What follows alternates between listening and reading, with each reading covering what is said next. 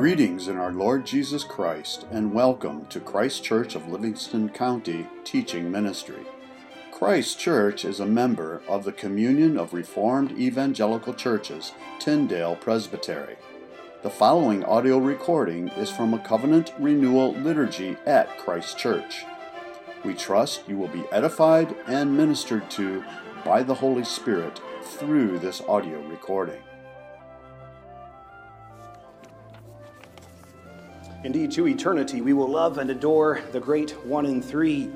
And as we approach him, we come confessing our sins, for he is holy, and we have besmirched that holiness in our living, in our sinning.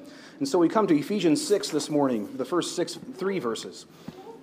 Children, obey your parents in the Lord, for this is right. Honor your father and mother, which is the first commandment with promise, that it may be well with you, and you may live long on the earth. Thus far, the reading of God's Word. My exhortation today is adapted from one I heard recently from Pastor Toby Sumter in Moscow, Idaho. He speaks to the children, and I want to as well. So kids, listen up this morning. You are welcome here. We want you to be worshiping with us. Jesus says, let the little children come, for of such is the kingdom of God. And so Paul here in Ephesians 6, he speaks right to you, children. Obey your parents in the Lord.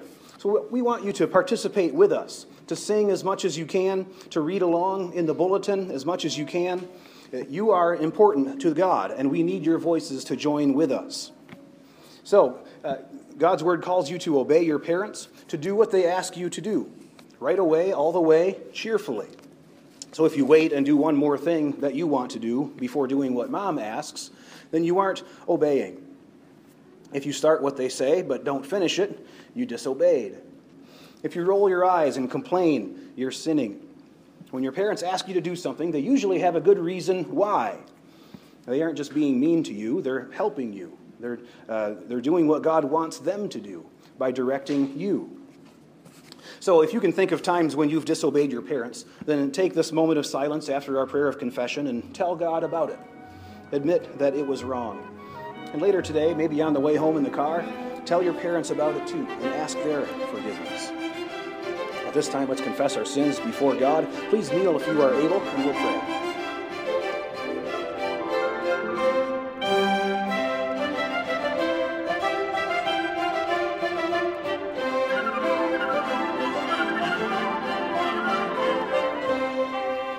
Let's pray before we turn to our sermon text.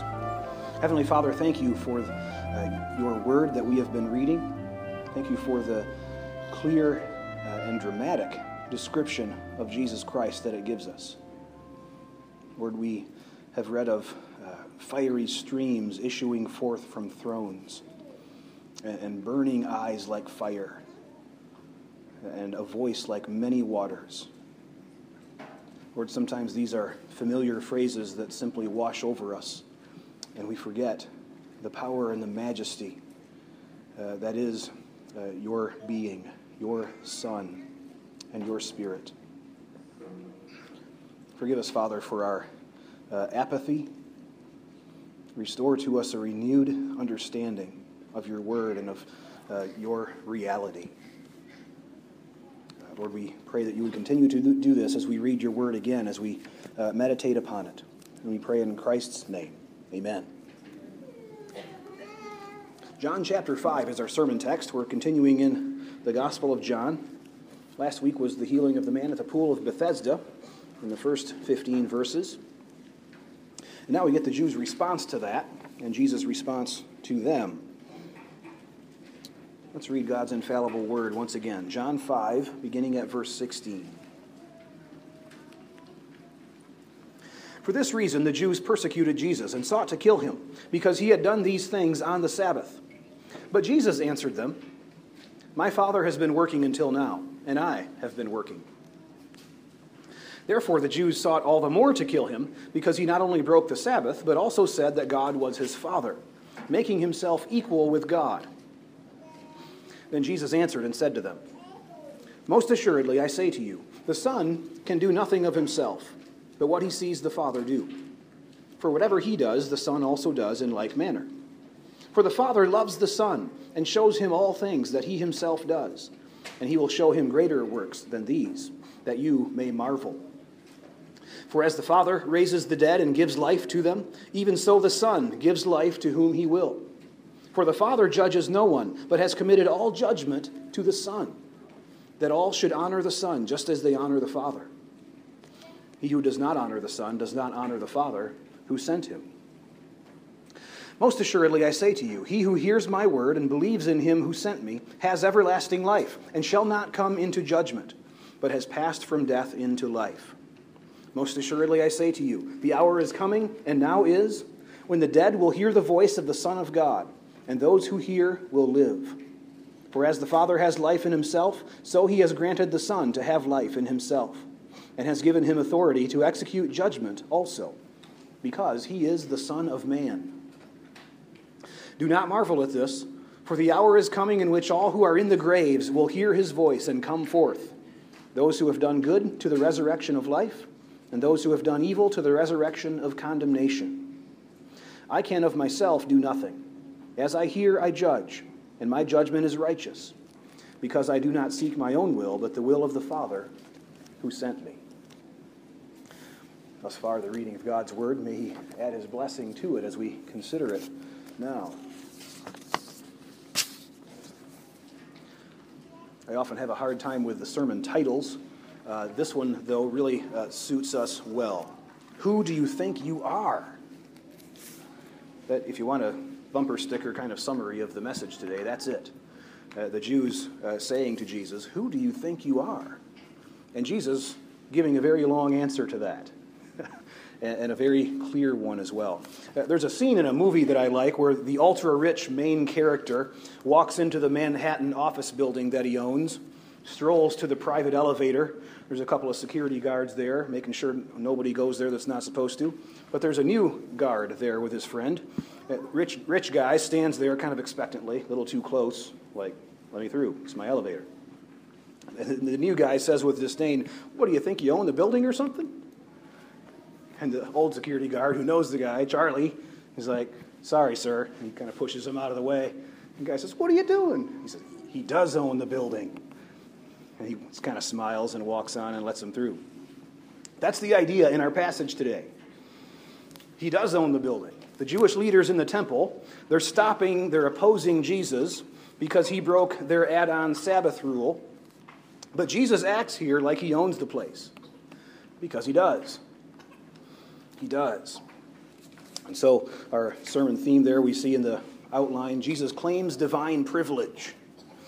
He defends his Sabbath healing by asserting divine authority, and he calls us to honor him. So let's consider this verse by verse. In verse 16, we have the charge that the Jews bring against him. They're persecuting him. They're seeking to kill him because he was healing on the Sabbath. And what we really have here in this text is Jesus' defense of that. And his defense doesn't have much to do with discussion of Sabbath rules and regulations. He doesn't get into that. He simply says, let me tell you who I am. Let me tell you who I am. And so roughly speaking, verse 17 to 23, we have Jesus in relation to the Father. And then verses 24 to 29, Jesus in relation to us. And that's really key. Who is Jesus in relationship to other people? That's a general rule. That's how we define ourselves. We're defined mainly by our relationships, right? Our relationship to God defines us, first of all. Also our relationship to our parents, to our siblings, to our spouse, to our friends. This is true for any being, and it's true for Jesus as well. So the first thing he says in verse 17 is, I am united to the Father. My Father is working, has been until now, and I have been working.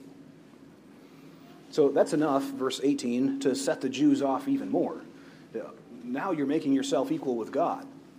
We don't see this quite so clearly. If we just read that on the face of it, well, okay, God's working and we're working too. That doesn't make us equal, does it? Well, he's claiming that he is the Father, and that the Father has been working until now. This means from the beginning of the world. Right? My Father's been working from the beginning of the world. I've been working, and he really is implying there, I've been working along with him. Right? I've been working along with him. It's not our kind of work where our work is dependent on God's, right? We need strength from God and understanding to do our work, or we can't do anything. Jesus is simply saying, my Father's been working, I'm working along with him. In tandem, you could say. Proverbs 8 is a good place to go to understand this better, where wisdom is extolled, and wisdom personified speaks and says that I was beside the Creator at the beginning. As a master craftsman, I was there. That's Jesus speaking. So he's describing his work as parallel with God's. And so we have an application here as far as Sabbath goes. Jesus doesn't go into this directly, but let me to go here for just a couple of sentences. At the heart of Sabbath rest is not a lack of activity, a physical rest from work. But that's not the core of Sabbath rest, because Jesus is working on the Sabbath, just as God himself. On the first Sabbath, the seventh day of creation, God worked to sustain his creation, and he rested. If he didn't work to sustain his creation, it would have gone out in a blink. Right? God is always working, always sustaining his creation on that level. Of course, in a paradoxical kind of way, he also is resting on that day to set it apart, to sanctify it. So when the Lord's Day rolls around for us, there's a different kind of activity that we are doing than other days. Centered on worship of God, fellowship with his people. Rest comes as well. But we have to be careful not to absolutize the physical rest. That's what the Jews were doing. Hey, no healing on the Sabbath. That's work. Don't do that kind of activity. That's work. That's violating. It's not about a certain kind of physical exertion. It's about setting the day apart for the Lord. So many use this kind of excuse to do what they want on Sundays. I don't know if you've come across this before or even tried to make this argument yourself before, right? The objection goes like this. How on earth is it restful to have to get up early on Sunday and get my family dressed and get to church by 10 o'clock? How is this a day of rest? Right? All of us have had that kind of feeling from time to time, I'm sure. Or how would it be restful to invite people over after church? You know, in our self-interest, we often think of these things as ruining our rest more than giving rest to others, which they're doing. We're giving rest to others as well. So again, if you absolutize the physical rest idea, you wind up in bad places where we're actually violating the heart of the Sabbath. So Jesus is working as his Father is working until now, from the beginning until now. So he's talking about a union with his Father, and he's talking about what Sabbath really is. Well, the Jews, again, are more and more infuriated in verse 18. And so then we get the long answer here from verse 19 on. And it begins here, verse 19 through 22, with 4 because statements. So Jesus now starts to explain. He gives 4 reasons. And these get into who he is again. But you'll see that, I think in both New King James and English Standard, I think you've got F-O-R word, four times. So in verse 19 is the first one. For whatever he does, the Son also does. So that's the first one. We'll just take these one at a time briefly. Jesus does what the Father does. That's the first thing he says in verse 19. The Son can do nothing of himself. He only does what he sees the Father do. More union, working in sync is the idea here. We'll get to this later again, but when he says the Son can do nothing, he's talking about unity of purpose with the Father. This is not a strict logical statement of the Son is powerless without the Father. We don't really want to go there. I'll talk about that later. It's not that so much as the Son is unwilling to step outside of the Father's will. The Son can do nothing but what he sees the Father do, because that means the Son's going to submit to the Father's will and plan. That's the idea here. If you turn back to Numbers 16, or consider with me Moses there, this is the incident of Korah, Dathan, and Abiram. And when they rebelled against Moses, Moses said this in Numbers 16:28, "The Lord has sent me to do all these works, for I have not done them of my own will." The wording is so similar between that and what Jesus says here. I think Jesus might be hinting at this incident. So he's hinting that the rulers who are challenging him are in the position of Korah, Dathan, and Abiram, those rebels. And he's saying, the Father has sent me, and I'm doing what he's asked me to do. And that's what Moses said to those who rebel as well. So you've got here an exact coordination of their actions, father and son, working together. The son doing what he sees the father doing.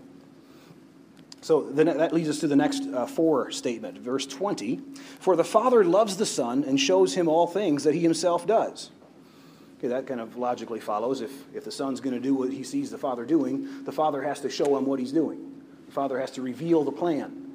That's what he's talking about. So again, they're completely in sync. They're singing from the same sheet of music. The Son stands with the Father in attitude and in work toward men, toward mankind. The Son and the Father are together on this. Two notes on that verse, one theological and one more application. The theological thing here is that we often get the idea that Jesus is the one who gets the Father to change his mind, right? The Father is angry because he is holy and just. Jesus is the compassionate one, and he intercedes with the Father and gets the Father to change his mind and have mercy on us. You have to watch out for that error. That's not what's going on, and this verse explains that, right? The Father shows his Son the plan, and the Son agrees, right? So the Father has the whole plan in mind all along. Yes, the Father is holy and just, but the Father also has a plan to send the Son to have compassion on us and pay for our sins for us. That's all the Father's plan. And the Son says yes to all of it. The Son first says, your righteousness needs to be vindicated. Their sins need to be paid for. The Son says that as well. It's not like the Father is the vindictive one and the Son is the compassionate one. We have to get that picture out of our minds. They're singing from the same sheet of music here. That's the theological note. The application for us, I think, comes at the end, in verse 20. The Son shows him all things that he does, that he himself does. The Father loves the Son. So when you love someone, and this goes for father to son, this goes for any other relationship. When you love someone, you show them all things that he himself does. Do, whatever the grammar was there. You show them what you're doing. You tell them why. You talk to one another when there is a relationship of love. We're made in the image of God. And a sign of our love is when we open our heart and our thoughts to each other. When we show each other our desires with our words and with our actions. So that applies to the Father and the Son. The Father loves the Son, so he shows him what he's doing. Same for us. Parents love their children, so they show them what they're doing. Dad takes the sons out on a Saturday morning, and we do this in the yard. This is why. This is what we're doing here. And husband to wife, the same. And so we share our lives with each other. Let's move on. That's the second 4 statement. The Father shows the Son his work. The third one is verse 21. And now Jesus starts upping the ante. As the Father raises the dead and gives life to them, even so the Son gives life to whom he will. Now Jesus is starting to get into some tougher waters. Jesus says, I raise the dead, or I will raise the dead. I'm going to give life to who I want to. Now, a basic axiom of those who know the Bible is that God alone makes alive. God alone can give life. Right? Deuteronomy 32:39 is one place to go for that. 1 Samuel 2 as well. Jesus is saying that he can give life. Here you've got another one of these subtle arguments that Jesus is saying he's God. Where I keep coming back to the cultists who were at my front door who told me that there's no place in the New Testament that it says Jesus is God. But it's all over when you start looking. And here's another example. It's the logical syllogism again, right? Only God raises the dead. Jesus raises the dead. Therefore, Jesus is God. That's the argument here. Now I find it fascinating that in the Gospel of John, Jesus has not raised anyone from the dead yet. So you have here what I like to call the Babe Ruth moment. Right? You remember the classic, iconic moment when Babe Ruth steps out of the batter's box and he points to the left field bleachers, and then he knocks it out of the park right where he just pointed. That's the kind of moment that you have here. Jesus says, I raise the dead. I give life to whoever I want to. And not 5, 6 chapters later in the Gospel of John, he calls Lazarus forth out of the grave. Jesus raises the dead. So that's the third statement of the because here. Why is it that Jesus is doing these things? Why is it that he can claim such authority? Because the Father is in union with him, because the Father shows him his work, because one of those works is that he raises the dead. And the last one, verse 22, the Father judges no one, but has committed all judgment to the Son. There's a reason to defer to Christ's judgment on this. God the Father has deferred to the Son's judgment and given that authority to him.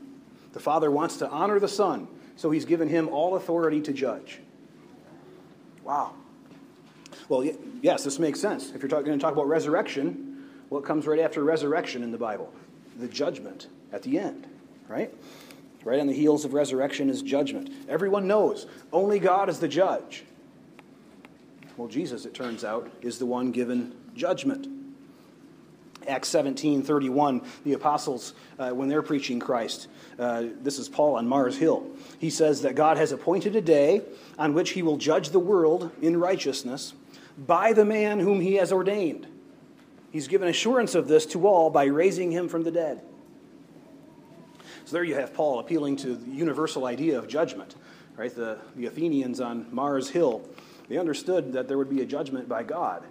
And so Paul speaks to that and says God's appointed a certain man to be in charge of that. We know because he raised him from the dead. Jesus is the one who judges. We say this every week in the Apostles' Creed. He will come again to judge the quick and the dead. So the Father gives this authority to judge to the Son. If you sneak down to verse 27, there's a bit more on this there. That as the Father raises the dead, I'm in the wrong verse. Verse 27, the Father has given him authority to execute judgment also, because he is the Son of Man. Now here you get into some more interesting waters. The Son of Man phrase just kind of rolls off our backs, so it's very familiar to us. But that brings to mind, for the Jew, Daniel chapter 7. One like the Son of Man comes. He comes to the Ancient of Days. Jesus here is making a direct claim to be the figure from Daniel 7. And it fits right in. In Daniel, the Son of Man comes to the Ancient of Days, the Father, and he's given all authority. That's exactly what Jesus has been talking about here. The Father gives the Son authority to judge, to raise the dead. That's what Jesus is saying. I am that Son of Man from Daniel chapter 7. John describes it again in Revelation 1, and he uses the same phrase. John turns around and he sees one like the Son of Man. He's referring to Daniel 7. So in verse 28, when Jesus, right after he uses the Son of Man phrase, the very next thing he says is, do not marvel at this. Well, yeah, because they would be marveling by this point. But you're telling me that the figure of Daniel 7 is standing right in front of me right now, arguing in the temple? This guy who just broke our rules about healing on the Sabbath? This is the Son of Man? Don't marvel at this. Why? Verse 28. And this is one of my favorite verses in all of the New Testament. Don't marvel at this, for the hour is coming in which all who are in the graves will hear his voice and come forth. Astounding. This is the one who's been given power. Remember the psalm that says the voice of the Lord is powerful? That's the voice of Jesus, which at the end of time will be powerful to raise everyone from their graves at the word, the command of Jesus. Wow.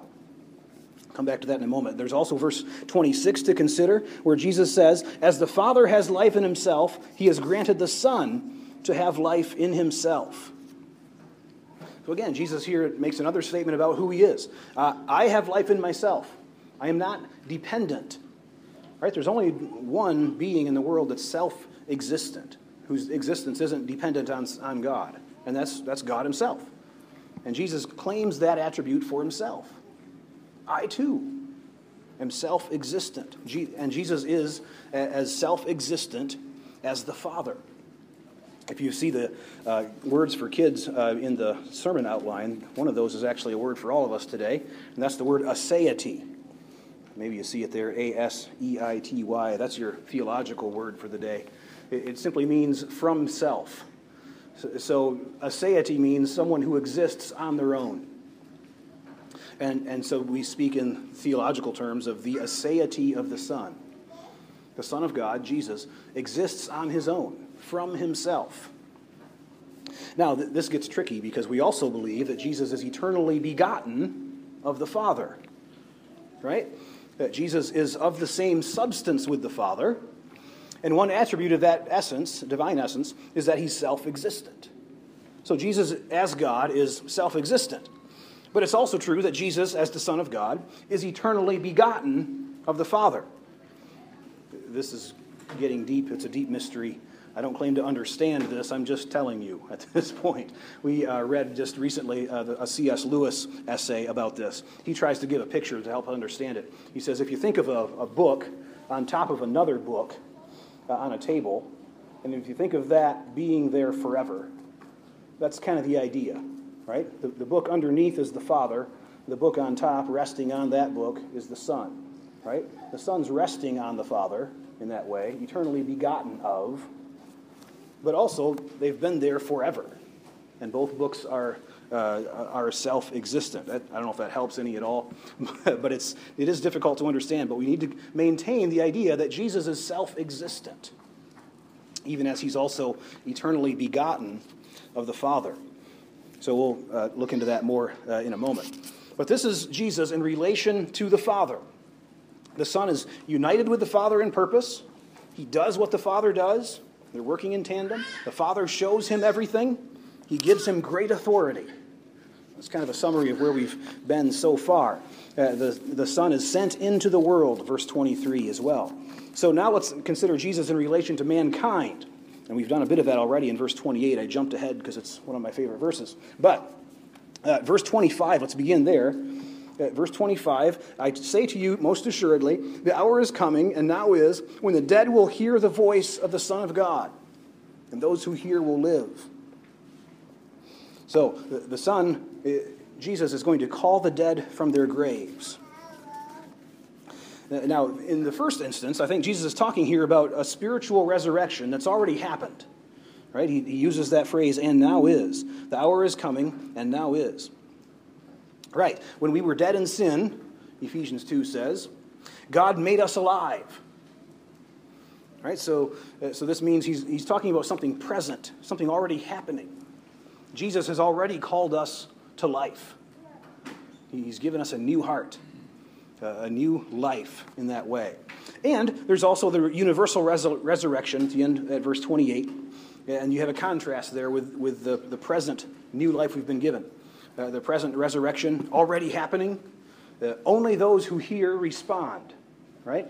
Jesus isn't calling everyone to this new spiritual resurrection. But at the end, he will speak to all. And everyone who has ever lived will reassemble in the body before him for judgment. It's like at the beginning when God spoke a word and billions of stars were there. And Mars and Saturn and all the planets. Just by speaking a word. In the same way, at the end of time, Jesus will speak a word, and everyone who's ever lived will come forth and stand before him. I don't know, kids, if you remember in Narnia, in the last battle, there's a great depiction of that there, where Aslan speaks, and he gives the loudest roar he's ever given, and he says something like, "It is time! Time!" He says it 3 times. And Father Time wakes up. You remember this? And then everybody comes over the hill. Everybody who's ever lived in Narnia. And some of them go this way and some go that way before Aslan at the gate, at the door. It's a great depiction of this very thing we're talking about. So we have here the resurrection of the body as well. Verse 28, those who are in the graves will hear his voice and come forth. That's an important point to make. We're not just forgiven spirits, but we're restored bodies. The creation groans and waits for its redemption, Romans 8 tells us. But we don't escape the world and fly away as spirits to heaven.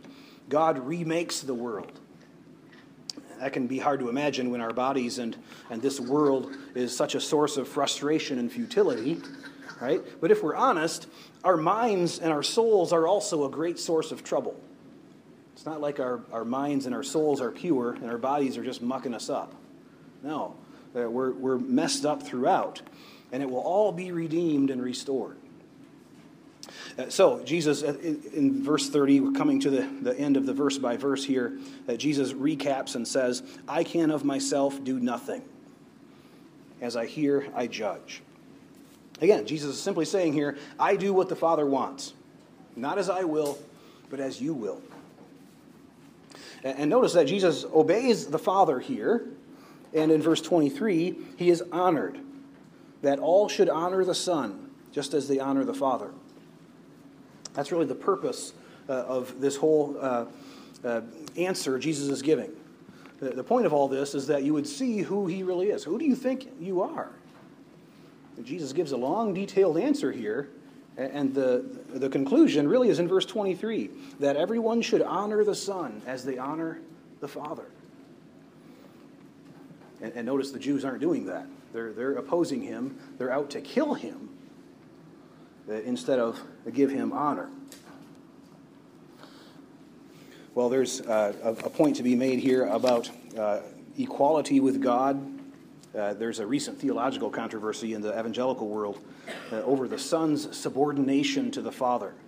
Right? Some are trying to make a strong case for the complementarian position, that men and women have different roles in marriage. And we'd agree with that position entirely here. It's scriptural. But they try to make the case sometimes by saying, well, look, the Son has always been in submission to the Father. That's who he is. Just like a wife should be in submission to her husband, because that's who she was made to be. Now, that's true as far as what the Son does to save us. The Son does submit to the Father's plan to save us, right? But we also have to remember the Son is equal in power and glory with the Father. That's very important. So again, when Jesus says he can do nothing without the Father, that doesn't mean he derives his power from the Father. It means he's unwilling to step outside his Father's will. Very important. So there is something of a pattern from this to the relationship of a husband and wife. As a wife, you act in concert with your husband, submitting yourself to him. But in his being or in his intellect, he is not superior to you. As a wife, you're a child of God. You're a free daughter of the King with only God as your judge. That's also true. And you submit to your husband in all things as to the Lord.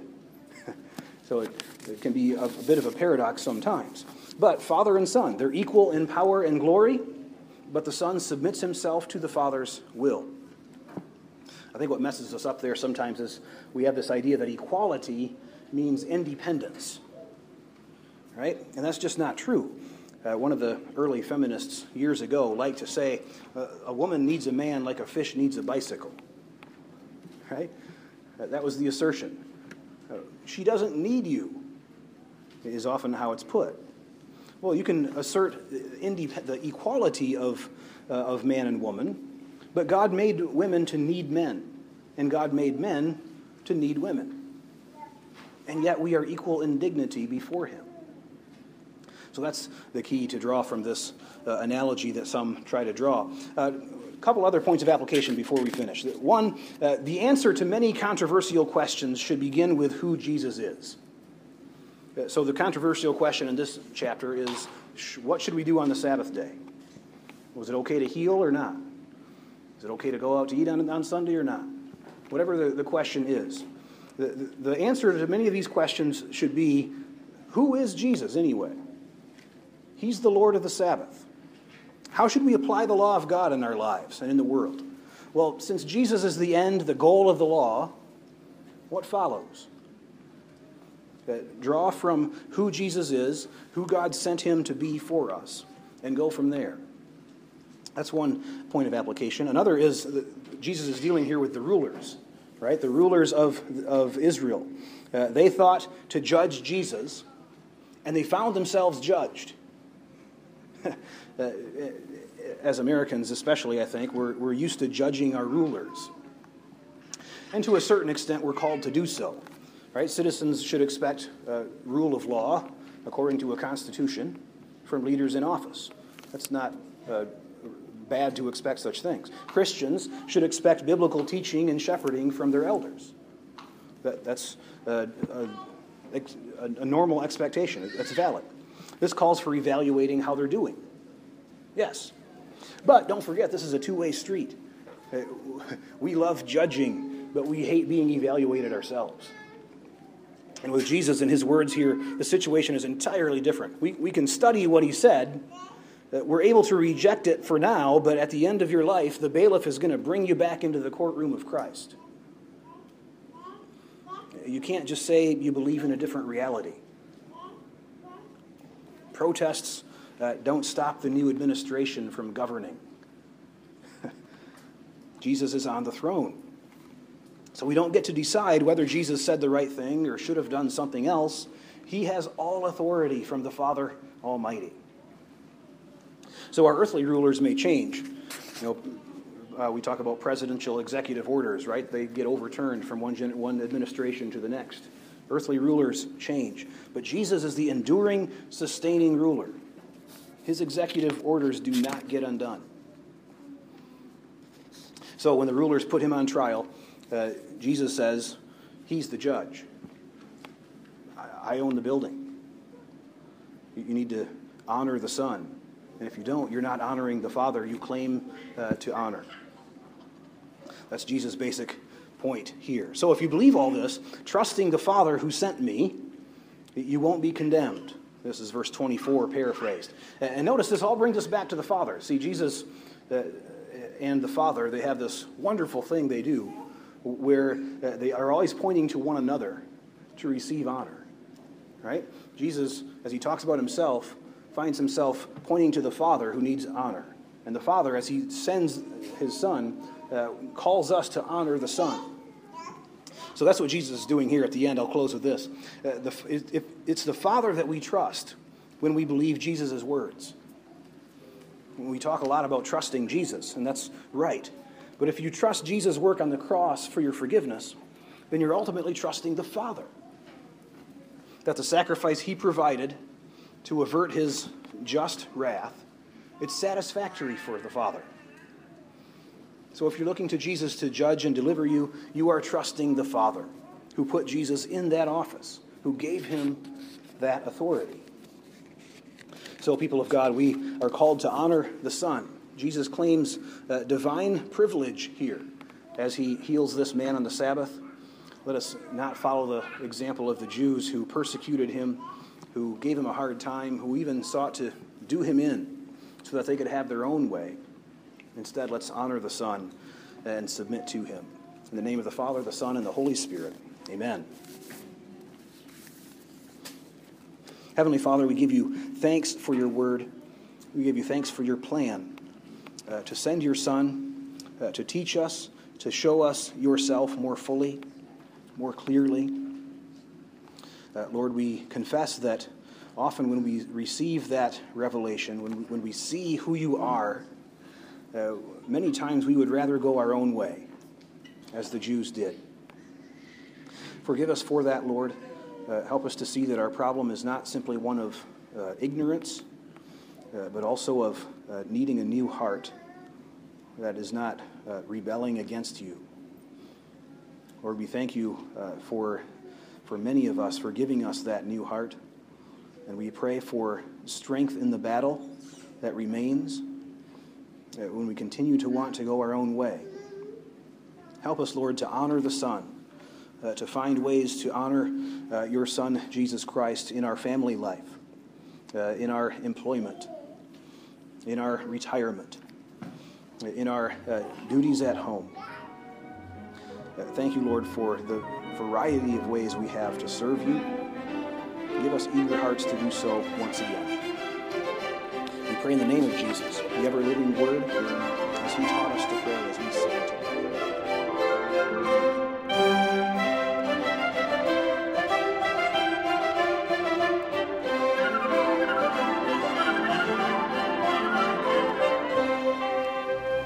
Psalm 145, our communion exhortation. All your works shall praise you, O Lord, and your saints shall bless you. They shall speak of the glory of your kingdom and talk of your power, to make known to the sons of men his mighty acts, the glorious majesty of his kingdom. Your kingdom is an everlasting kingdom, and your dominion endures throughout all generations. The Lord upholds all who fall and raises up all who are bowed down. The eyes of all look expectantly to you, and you give them their food in due season. You open your hand and satisfy the desire of every living thing. The Lord is righteous in all his ways, gracious in all his works. The Lord is near to all who call upon him, to all who call upon him in truth. He will fulfill the desire of those who fear him. He also will hear their cry and save them. The Lord preserves all who love him, but the wicked he will destroy. My mouth shall speak the praise of the Lord, and all flesh shall bless his holy name forever and ever. Jesus is the Lord being spoken of here in this psalm. He's the one working with his Father right now, feeding you, serving you with his own life. Jesus feeds us all by his power. Some of you who are responsible for meals in your home, you know the relentless nature of this work. Right? You're always working, cleaning up the last meal, planning for the next one. You have a small inkling in that of the Father and the Son always working together to open hands and to satisfy the desire of every living thing. So we represent this sacrifice here, God's ultimate work of giving at the cross. Only on the basis of the cross does God continue to sustain his world by grace. And now Jesus not only gives at this table, but he also receives. The psalmist tells us that God is near to those who call on him. He hears our cry. This table is a place to call on God, to remember his name and his work on our behalf. Claim it that you might be spared judgment. Praise him. Bless his name forever. Jesus receives your worship here, even as he gives you the sign of life in him. So let's receive Christ and rest on him alone for our salvation today. Thank you for listening to this audio recording from Christ Church of Livingston County. If you would like further information about anything in this recording, the Bible, about Christ Church of Livingston County, or wish to make any other related inquiry, please feel free to contact us through our website, christkirkmi.com. That's CHRISTKIRKMI.com. Again, thank you and blessings.